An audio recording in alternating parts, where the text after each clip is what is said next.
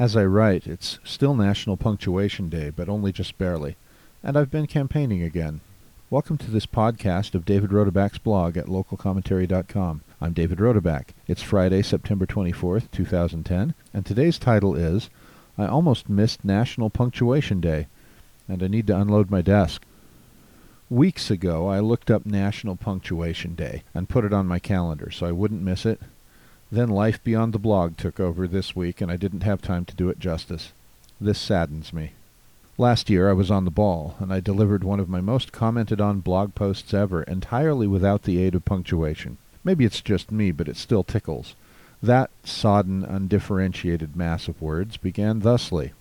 Ladies and gentlemen, treasured readers all, it is my distinct pleasure to wish you a happy Punctuation Day. Yes, it's September 24th already. Where has the year gone? When I worked as an intern in the office of U.S. Senator James McClure of Idaho, one of my responsibilities was to draft responses to constituent mail when the topic or position didn't fit an existing collection of responses that could be sent automatically. The first such letter was urging the senator to vote in favor of, I forget the name, but it was something like National Cosmetics Day, or maybe it was a week, I don't recall. Anyway, my first draft was playful for my amusement and that of the office staff. It pondered what the women of the world would look like without cosmetics. I actually think most of them would look great, but that's not the point. This actually is not one of the stories where the joke goes in the mail by accident and causes a national embarrassment. I wrote a serious draft after that, which was approved.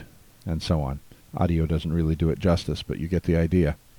The banter that followed in the comments was largely unpunctuated too, so I wasn't the only one caught up in the spirit of the thing. It turns out to be even harder to write entirely without punctuation than it is to read without it. It's been a long week, and I don't have the intellectual horsepower at this hour to attempt such a thing, or the willpower to resist my skeptical blogger's sense of been there, done that.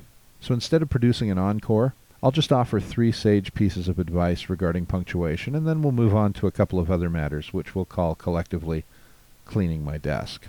First, no one should use parenthesis or the dash as often as I sometimes do. Second, do you remember how your choir teacher in school told you to breathe wherever there was a punctuation mark in the text of the song?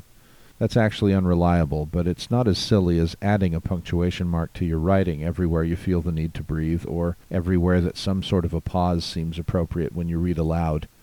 If this approach to punctuation made sense, we'd have a mark called the diaphragm, and we'd use it everywhere, and much more liberally when we've just run up the stairs. Third, never buy a used comma. You don't know where it's been, and it's most likely been abused. Shall we clean off my desk now? I was chatting with a senior official of the Alpine School District last evening at Pleasant Grove High School's football stadium. I had noted that the turf was artificial, and he told me that it cost $1 million.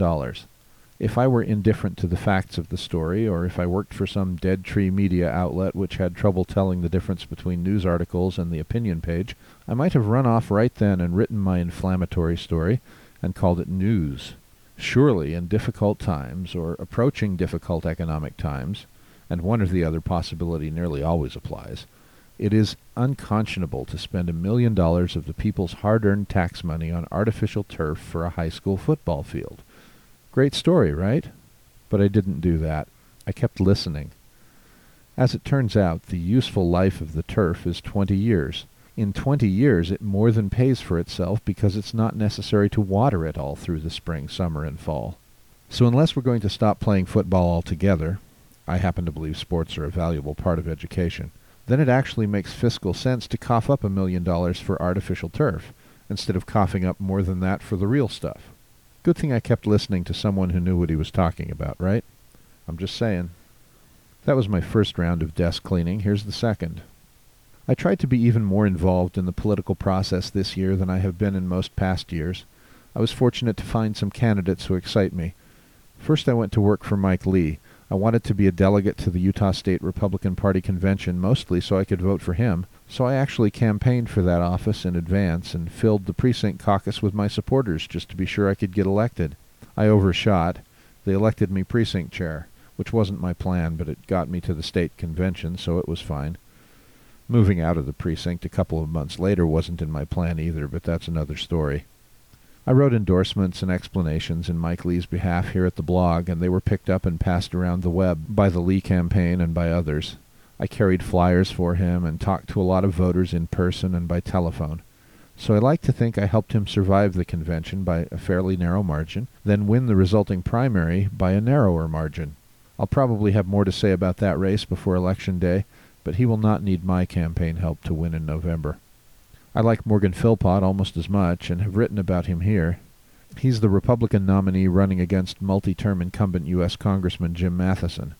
I thought I might bend my post-primary efforts toward his election in November, which I think is an important outcome. But his campaign is well-organized, energetic, and just pulled into a statistical dead heat with the incumbent with several weeks yet to go.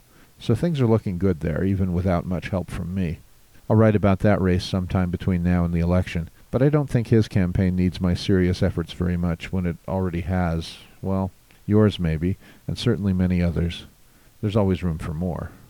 The third candidate I really like this year is my incumbent representative on the Alpine School Board, Tim Osborne. He represents American Fork and part of Pleasant Grove. He finished second in the nonpartisan primary behind challenger and establishment insider John Burton, who is well known and well spoken of. The primary numbers are not much of a worry because the turnout was so low, and the campaigning, not to mention the voters' attention to the campaign, had scarcely begun. I looked at this race and decided it's my best chance to make a difference in the next several weeks, so I've gone to work for the Tim Osborne campaign in my spare time, whatever that is. I offered my initial explanation why I support him just before the primary in a blog post entitled, "I'd Like to Keep Being Spoiled." We'll talk more of Tim Osborne in the weeks to come. Well, that's about it for my desk tonight, except for the box my new replacement iPod Touch came in, but I'll just recycle that. So let's call it a night, shall we? Just remember what I said about used commas, okay? And let me be the last to wish you a happy Punctuation Day 2010. This has been a podcast of David Rodeback's blog at localcommentary.com. It is copyrighted 2010, all rights reserved. Thanks for listening.